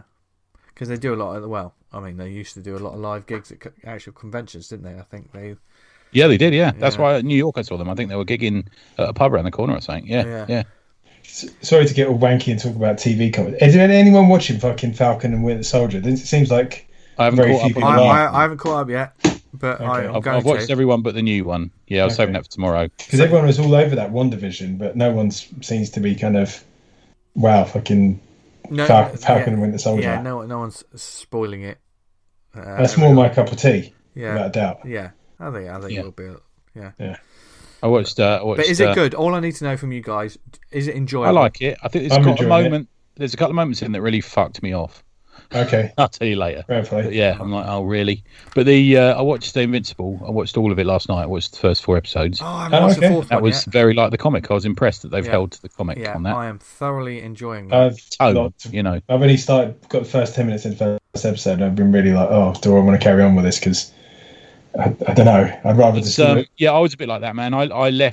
I watched the first 10, 15 minutes and then left it for a couple of weeks. And then because my son really likes it, I watched it just so we can chat about it on okay. Skype and that. And I don't really like cartoons. I don't really watch cartoons ever, really. Yeah. But I only watched it because I wanted it to be like the comic. And it is quite like the comic, I have to say. Did it play out like I thought it would, Tony? And that when I said the first art series would be, I won't find spoil out. anything. No, Okay. we can't spoil it. Yeah, But I think you need to see it, yeah. yeah, Okay. it Yeah, is one of it's- those. Yeah, they It becomes naturally. increasingly more violent as well. Yeah, Like they, the comic. they naturally sort of like a good comic. The first episode is left with a oh shit, Right. and then by that time you bought in it. I was actually quite impressed that they're 45 minutes an episode as well. Yeah, I was quite surprised by that. It's at moments a little too manga for my taste. So you kind of get a Okay. little bit of the sweat on the brow stuff occasionally and things like that. But Oh, I like all that. I It's tell you all- what, I'm kind of getting more on board with comic book stuff being animated than live action. To be fair, I'm just sort of like I think it can do. I mean, I say that. oh mate, they said some news last week. Oh, we're going to do a Zatanna live action movie, and they were trying to get everyone excited for it. Who cares? Yeah. Yeah. How often has she been in a comic? Yeah. No, Yeah. just don't do that character like Oh, as a live what a a film. waste of time. Yeah. Yeah, There's it's not so for many, fans anymore. so many fucking characters you could go for. Yeah. And there's a fucking audience, Phil. There's the people going on about the Zack Snyder cut and not doing I great think it's numbers. getting good word of mouth, you know. Yeah.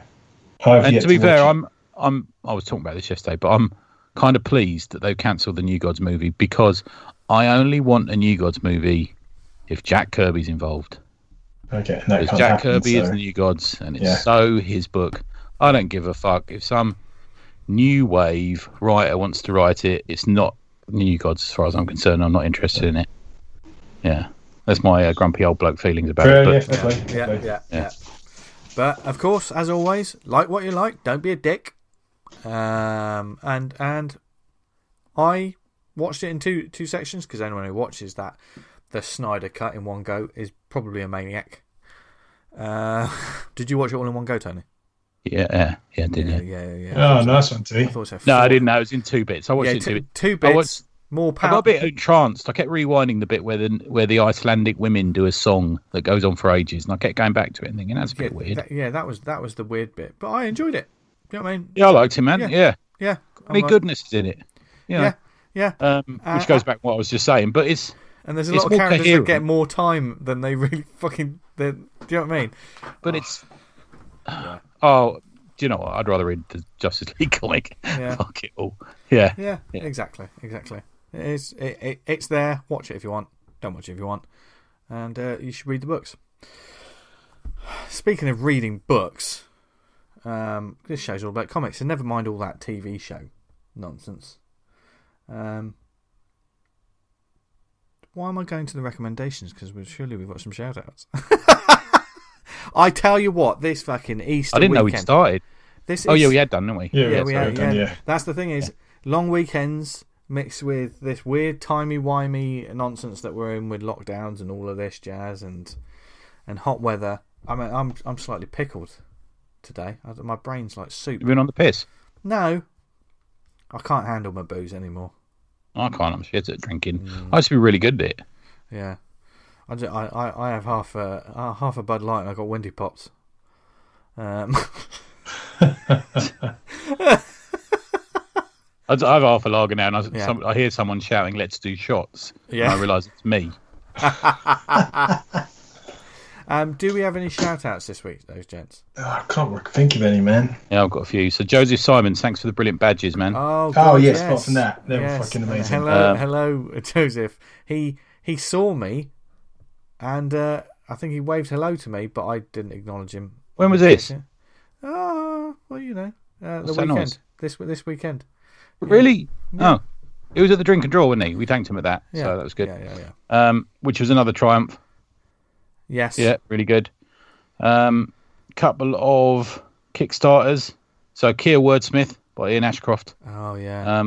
Is The In-Betweener. It's all drawn. It's ready to rock. Ready to go out. I've seen a load of it. It looks amazing.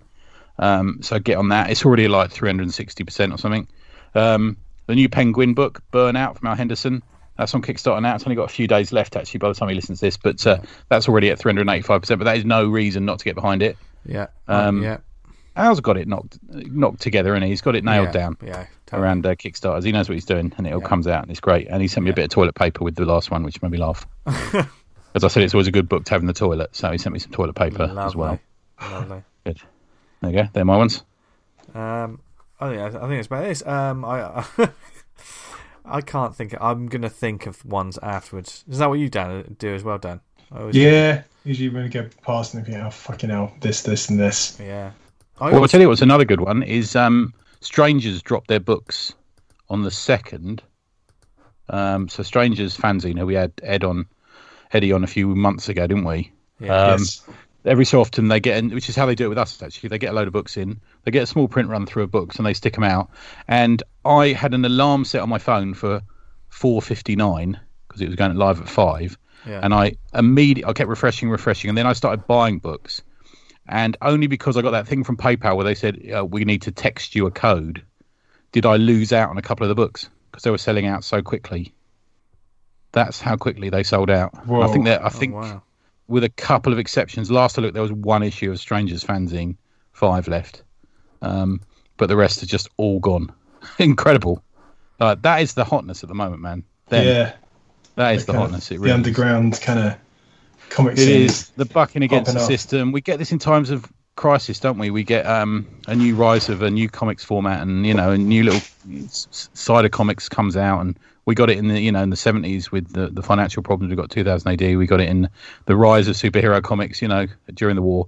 But now we're getting it during COVID, and it seems to be Strangers fanzine that are leading the way. Absolutely brilliant. We sent him a little message. I sent him a message from our pod Twitter, and he's over the moon. So that's good. Awesome. Good stuff. Speaking of awesome, God, how's about that for tying into the actual name of the show? Do we have any recommendations this week, chaps? I do not. Because I swear I've read things, but I'm not sure what I've read. I've got a pile of things that I need to read. But Tony's, I tell you what, Tony's going to do one of his in my voice. No, he's not. But I know you got a couple this week, Tony. Do you want to kick us off? I got 2 to do, so I'm just screen sharing one of them.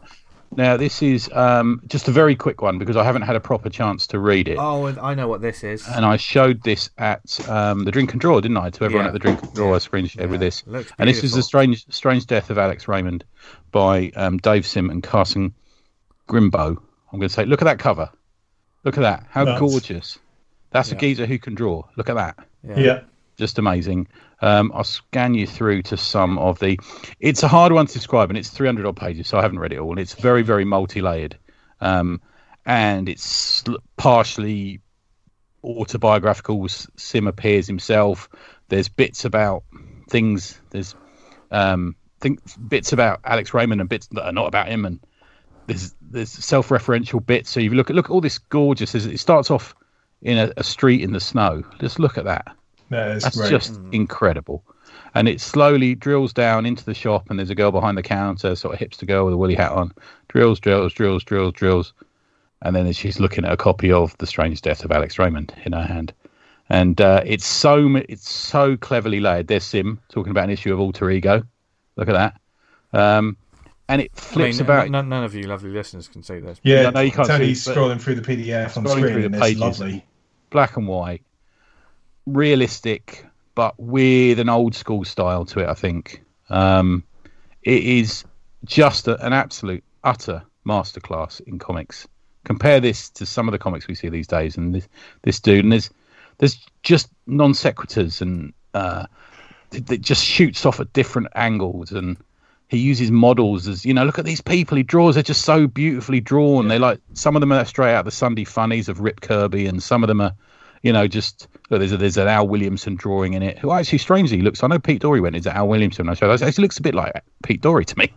It's funny. Shout out to Pete there, but it's there's some stuff which is as if Dave Sim is Charlie Brown, and it's incredible, and it needs so much consideration. This is not a review, this is a novel, this is a whole book, a whole documentary to describe why this is this and why they do this. And there's quite a good drawing of a young Neil Adams there circa 1977, and it's a history of comics, it's a history of a lot of things, and I absolutely adore it. It's I was going to review it this week, but I just didn't have enough time to give it the care that I thought justice.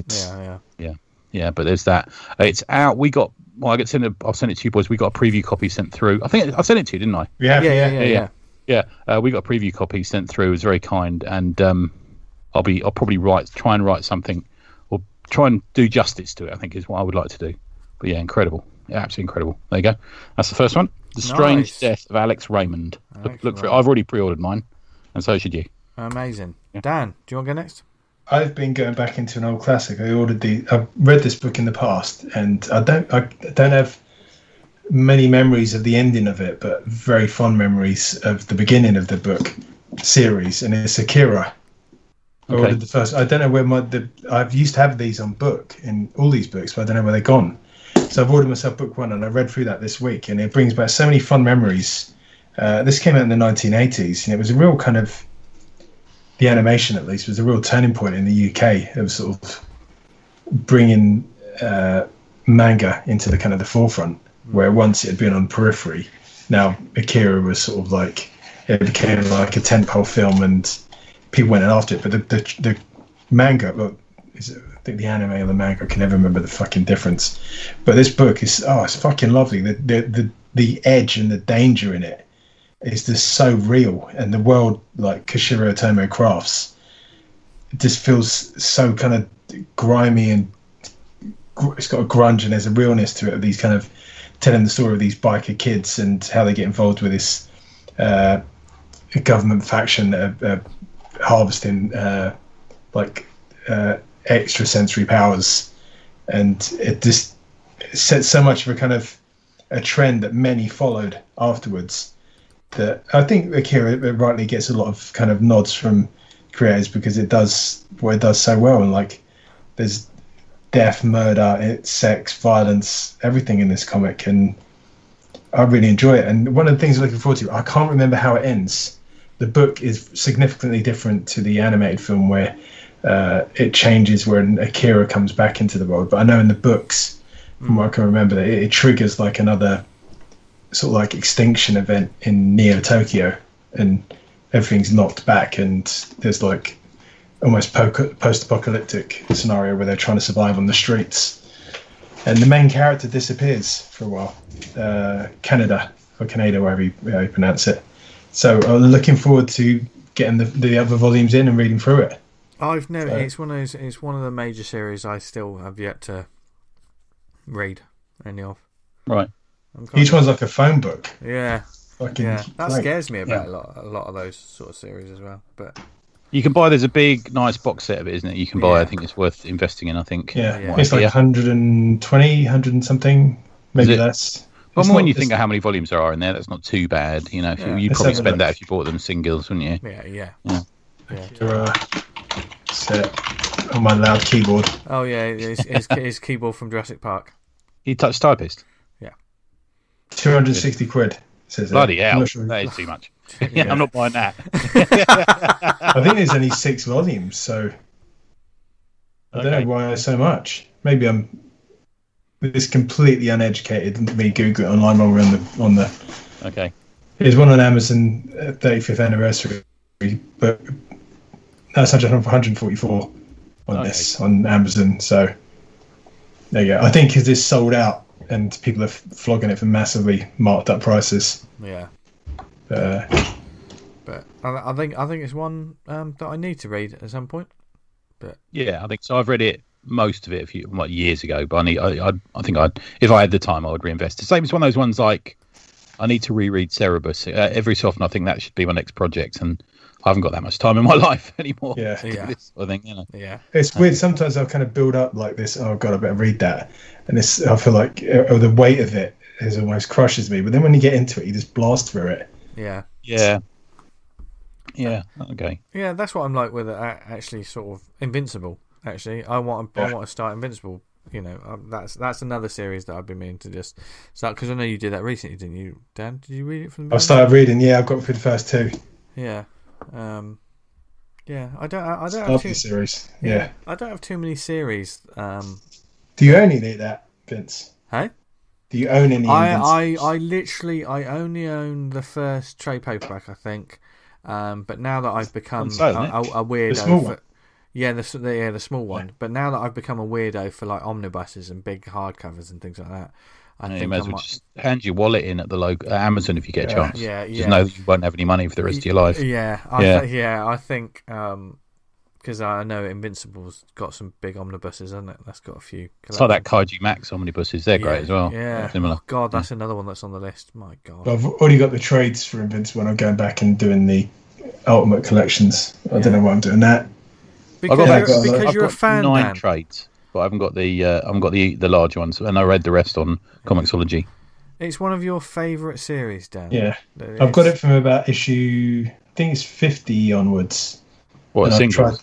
I tried to fill in the previous ones, but then it starts getting like 200 quid for an issue. It will be now, isn't it? My word. Yeah. Do I want it that badly? No, not really. Yeah. Yeah. But anyway, onward. Anyway, so Tony, take us home. I think just a quick information message is it's now, what is it, the 4th of April as we're recording, 5th of April if you listen to this on the day of release. Yeah. On the 29th of April is Barry Windsor Smith's new book, which is called Monsters. So you need to go and pre-order that. So trust me, that'll be the book of the year. Go and pre-order it. Oh, wow. It's been long promised. So it's, everyone's talking about that one. So I'm going to talk about, I just screen share, I'm going to talk about a book called Bloom that I got through on a Kickstarter. So it's a Kickstarter book. So this Bloom issue 1. It's writer, layouts, colours and letters, Ted Sikora, who I think is kind of the publisher as well. Pencils, inks and layouts by Butch Mapper. Inking assist, I think he does 5 or 6 pages, is Chris Eriswender. And flatting is Anthony Queason. It's published by Hero Tomorrow Comics, who I had not heard of before. Have you heard of them, guys? No, I've never heard of that one. They're a bit of a thing. They're I think an American-based company. They've got a couple of series. Now, I didn't realise until I read this, and then I went back and did a bit of a deep dive on them. Is this character Regina, who's the character on the covers, who's a sort of hippy-dippy. She looks like a sort of Native American, maybe at moments like a Romany gypsy kind of 60s character, is a character in a previous book as well. So this is kind of telling her story. Mate, the flatter on this must have had a heart attack on this cover. Imagine. You have to put this in the chat because Jesus Christ. It's amazing, isn't it? Yeah. It's that's the cover that caught my attention. There's a number of other covers. They've done because it's a Kickstarter, they have a series of covers. They've done a sort of faux romance one with a thought bubble on the cover, which I kind of like. Then they've done a Kickstarter cover that is loads of faces. Ah, that's interesting. And I reckon I haven't looked this up, but I reckon that's it's back.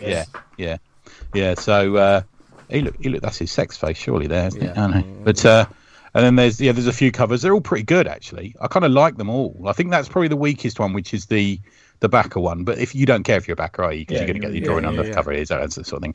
But I really like the first one, which is an acid trip of a cover, and the central figure covered in tattoos or covered in painting, which we'll get onto in a minute. And there's a little bit of the lysergic in this comic. So it's based in 1969 in Cleveland. It's based most of it is based around the same weekend as Woodstock, which we all know was the 15th to the 18th of August 1969. Ramsey is the central character, and he is a mechanic at a garage. He's a comic artist as well. He desperately wants to be a comic artist, is his main thing. He gets ribbed a lot by his co-workers. At one point he goes and buys a mannequin because he wants to practice. The villain in his comic is called Regina. The villain in his comic rather is this female witchy character, and she's covered in almost like tribal markings. You've got to remember in 1969 people didn't really have tattoos unless you were a sailor, you know. Now everyone's got a neck tattoo, haven't they, seemingly? You know, you can be the CEO of a big company and have, you know, a neck tattoo or something. But he's created this story, and he's got this girlfriend and some friends, and they go to a gig, and he's kind of a little bit more out there. He's trying to push his personal experiences and stuff than perhaps most of his friend circle. And they go to a gig, and while he's there, he sees a woman dancing on the stage who is this Regina, and she is just this utter raven-haired, attractive, hippy-dippy, bracelet-wearing, flowers in her hair, kind of free spirit. And he approaches her and he says, "Look, I'd really like to I'd really like to photograph you and use you as reference for the drawings for my comic." And she says, "Okay," and she gives him a phone number, which he's quite surprised at. And he tries to make contact with her a few times, and his girlfriend doesn't really understand. And eventually she meets him, and they go out into the woods together. And they slowly get to know each other. It's quite clever. They get to know each other as the story progresses, and he reveals a bit more of himself, and he reveals a bit more of the origins of the comic, and she reveals a bit more about her nature. He paints the signs on her, and they find an old prehistoric-looking rock. They find an old cabin in the woods, and it's kind of where it goes. I'm not going to share with the listeners what happens in the last panel, but I'm going to share it with you on the screen there. If you can see that. What the? Can you see what's happening in that picture? I'm trying to... Just to the right there. Yeah. Yeah, Oh. That's what happens. So that's how it ends. Yeah. It's an interesting first issue. It's very capably done. I'm still going backwards and forwards on this bit, actually, because when I read it, I thought, well, it's 40-odd pages of story, this, which is not bad, is it? Yeah. But what exactly happens in it? There's a lot of foreshadowing, and there's bits where he's getting her to pose in front of the camera, and he's saying, like, be angry, be fierce, and this sort of thing. She's acting this out. And part of me is thinking that's a foreshadowing of what's going to come. We're going to get this big moment in the comic where she's suddenly going to turn evil and produce magical powers, whatever it is. But it doesn't completely and utterly go there. It's only the first issue of a 4-issue miniseries, so I kept having to say to myself, calm down. Doesn't have to happen. But then I thought again, well, it's a comic, so something has to happen. I sort of jumped a bit about with that. I won't spoil the ending. There is, as you can see there, something of a cliffhanger or surprising ending, I suppose. Is it surprising? When you read the comic, you may not find it that surprising. But it's well done. What they do is well done. I'm not sure. I think maybe I hate the term story editor because I don't think anyone should predict what a story should be to a writer because he's got it in his head. But I think an editor, let's call it an editor for formatting and pacing and stuff, I think can be useful. I think maybe a little editorial. I think if this was a graphic novel of 160 pages, I'd have loved it. I think this would make the first section of reading it really interesting, and I'd have ploughed through. I am on board for issue 2. I think I've already done that sign up thing you can do on Kickstarter, which is always wise. And I think it goes live next month, or this month actually, April. So it's quick because this ended the campaign a week ago, I think, and I got the comic the day before yesterday. So that's good. Unfortunately, because it's an American company, it's not worth pledging to the single issues because it costs you 3 times a single issue to get it posted to you, But this is pretty good. Solid art. I like the art. I don't know what you guys think, but I think it's solid. It's strong. It does exactly what you need it to do. There's quite a bit of acting in it, which I think works. He draws her well. He draws the main. I'm going to call him protagonist. Well, it speaks a story, and it's not necessarily told traditionally. There's a couple of pages which have this sort of multi-image thing going on, which is good. I'm going to put him near to someone like Norton, I think. With because he knows what he's doing about how to draw things. So there's none of this sort of hiding behind a style. He knows how to draw physicality and backgrounds and trees and buildings and stuff like that. But there's also the cartoony in there as well, which I kind of like, which I think goes well. You can find them at what's the name of it now? It is. Let me just scroll to the top. Sorry. Hero Tomorrow Comics. If you look at them up on Twitter, you find them Hero Tomorrow Comics. Just look up Hero Tomorrow Comics on Kickstarter. You'll be able to sign up for it, and I think they are on Comixology. You can. I think they're only 79p the issues of the other series that he's got going. But look them up. It's good. It's good, solid comics, man. It's good. There's nothing flashy. There's no look at me crap going on. They're just making nice comics, and I kind of dig it. And that first cover, that's good enough to be a Marvel comic to me. It's good enough to be a Dynamite cover to me. This could easily be a Dynamite character, and I think it's really well done. Yeah, it's a very professional looking cover. Yeah, it is. Yeah, it really is. There you go. So that's Bloom, issue 1. There you go. There you go. Some wild, strange, and wonderful comics to check out this week. And there you go. We've kicked off the next 300. We haven't. We didn't start again at issue 1, episode 1. We're going for the long run. What do they call them? Is it legacy runs? Is that what, like when Marvel went back to their original numbering? Yeah, but then they had the number underneath, didn't they? So this is legacy numbering. So yeah. Well, we're a legacy in ourselves, in our own minds. So yeah, but stay tuned. We hope you for the next 300, because God knows where this is going to go. But we got some great guests coming up, all different from different sides of comics. Some interesting talk coming up, but you'll just have to stay tuned to find out. I'm gonna check that he's good for next week now. I'll send him a message while we're talking. Splendid. We won't announce it this week, just in case. No, just in case. Yeah, just in case. We like to tease you, and if you don't like the way we tease you, I'd almost started singing Shaka Demus and Pliers, and I'm not going to do that. But if you want me to do that, then you should get in touch with us and email us awesomecomicspod@gmail.com. Follow us on Twitter @theawesomepod, where sometimes Dan put out a thread this week which absolutely took off. So someone nicked it and used said stolen from the Awesome Pod and tweeted us into it. And yeah, that one's still going. Have you seen that one? No, I haven't yet. I need to catch up on it. I know when it did absolutely take off. Very much just shout out to indie creators and let us know about your book, which is what this show's all about. So definitely check out the Twitter @theawesomepod and find out about that thread and discover some fantastic books. Because I downloaded Steamroller Man. Oh, amazing! There's some stuff on there that you will want to check out. We certainly have discovered stuff from that thread, so that's the importance of stuff like that. However, if you do the Book of Faces, go to facebook.com/awesomecomicspodcast. Join our wonderful community group, Awesome Comics Talk, where it is people who listen to this show and other just wonderful people who just want to join a community that talks about comics, making comics events. We have there are art threads. There's all kinds of good stuff going on there. So definitely, if you do Facebook, join that group, because it'll be the only thing on Facebook that you check out, to be honest, to be fair. And thank you for listening to us, whether it's on the website awesomecomics.podbean.com.